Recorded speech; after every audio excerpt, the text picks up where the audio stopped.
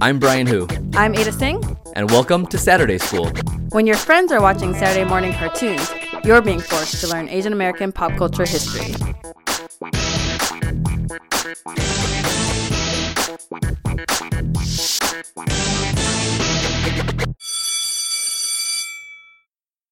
Hi everyone, welcome back to Saturday School. We're very grateful that Go Nakamura has joined us to talk about Asian Americans in love.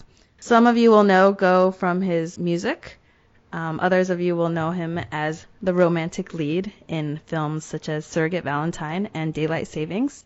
So we thought he would be a great person to bring on to talk about romance, both in movies and in music and whatever else you want to talk about. Is there anything else I should say about you? No, not really. So, Surrogate Valentine came out in 2011. For an independent film, I would say it was quite a success. I mean, it played South by Southwest. It won top prizes at several film festivals. There was a sequel the next year, also directed by Dave Boyle, Go playing Go, and that film was called Daylight Savings. In the first script, my name was Joe Nakamura, and that just sounded so phony to me.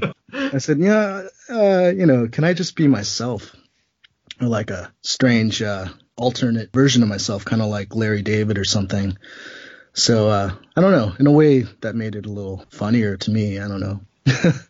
Let's start by talking about the song Surrogate Valentine, which predates the movie. Do you want to tell us about how the song came about? Sure.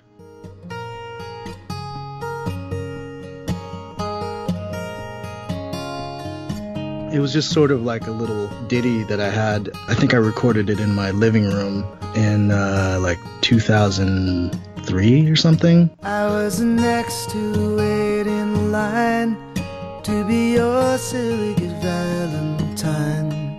I took a number and it started with 9 and ended in letters I couldn't define.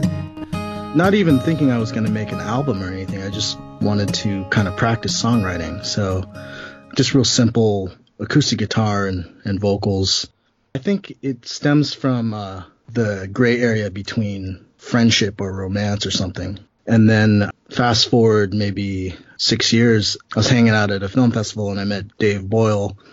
I guess he had heard my music. In his mind, secretly, he had this project, a film about a traveling director who has like a high school flame that he keeps seeing on the road at like different film festivals or something. But then I think when he met me, he was like, oh, maybe I'll just turn it into a musician and you should be in it, And I had no experience in acting or anything. So I said, all right, let's give it a shot.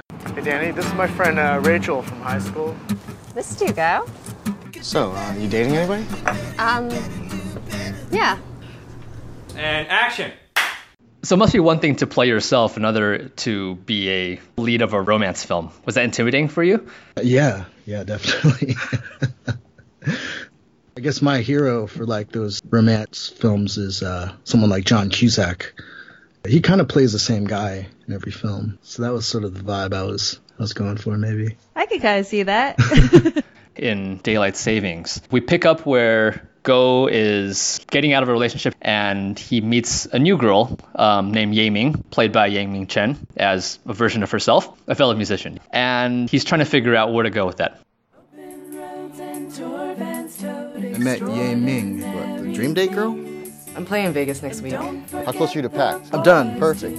You and I are going to get in your car and go to Vegas. What? New day, new girl. Gotta embrace that by the balls. So, I mean, as a non-professional actor, and Ye Ming in Daylight Savings is a non-professional actor as well, how did you kind of recite quote-unquote cute lines without making it seem like this is really scripted?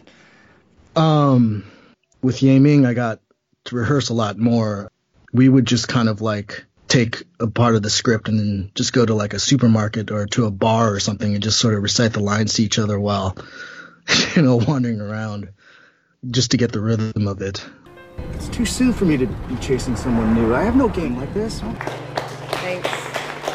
Whoa. Is that Go Nakamura over there? Maybe we should not be as hopeful because you just broke up with someone. But at the same time, it's the you and Ye Ming relationship that really stood out to me.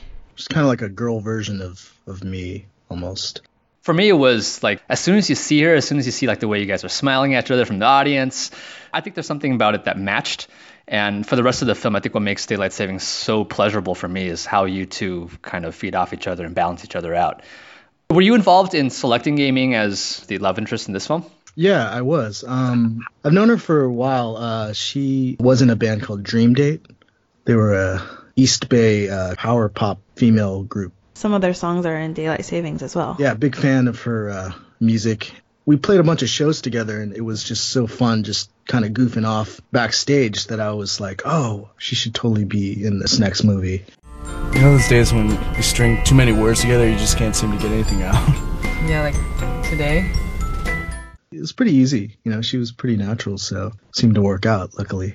I love how like locations inspire content in the film. I wonder, like, so much of the romanticism of both these films come from the places that you guys are traveling in. So, I mean, I've always thought of San Francisco as a really romantic place, but it comes out in the film, as does Vegas or just the idea of being on the road. So were you inspired by the places that you were going to? Yeah, definitely. We filmed a lot in San Juan Bautista, which is also where Dave filmed Man from Reno. And yeah, Vegas was definitely challenging. We just had to figure out ways to film there without getting hassled, I guess. But there's people on bikes riding around all the time, like looking for permits and such. And we just said that, like, oh yeah, we're just filming a wedding video. You know, I have a cast on, and I have like these ripped Adidas sweatpants because I get my clothing stolen from me in Daylight Savings, so I have to wear this like ridiculous outfit for half the movie. One of the great running gags in Daylight Savings is that the two of you keep running into Michael Jackson impersonators.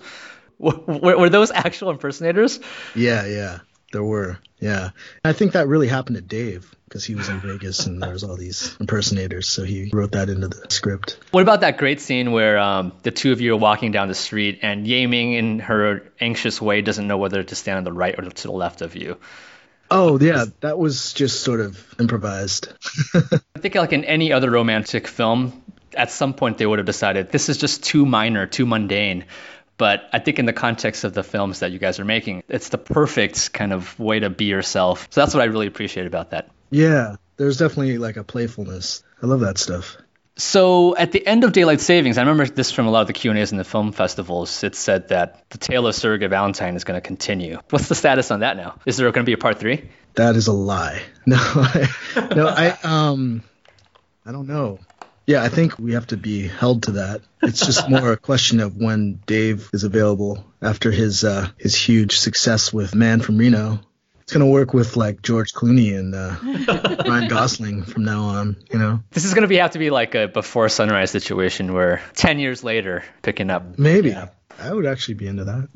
Just work on my acting chops till then, you know?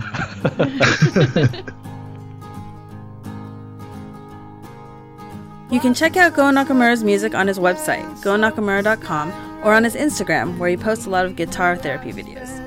He also recently produced a new record by Big Phony, aka singer-songwriter Bobby Choi. And speaking of Asian Americans in love, Big Phony currently has a Kickstarter to raise funds for the romantic musical drama he's making called Fiction and Other Realities. It looks pretty good, and March 14th is the last day to donate, so check it out. Saturday School is a proud member of Potluck, a collective of podcasts that features stories and voices from the Asian American community. It's produced by me and Brian. Our logo is by Grace Tallis Lee. Our theme song is courtesy of Rimsky Music and Premium Beat. We have a Tiny Letter newsletter you can sign up for to get lecture notes. tinyletter.com/Saturday School Podcast. Or you can tweet us. I'm at Ada Singh, ADATSENG. Brian's at Who's Brian, HUSBRIAN, and the podcast Twitter handle is Wake Up Sats School. Next week, Go Nakamura is back, and we'll talk about living on Tokyo time. I know what you're thinking. Wasn't that our assignment last week? I know. Sorry, we switched up the order last minute. But if you actually did watch Living on Tokyo Time last week, well then guess what? No homework for you this week. Class dismissed.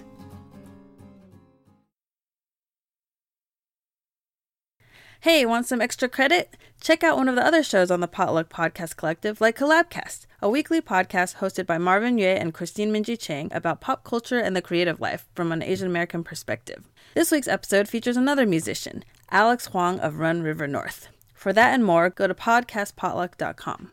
See you next week.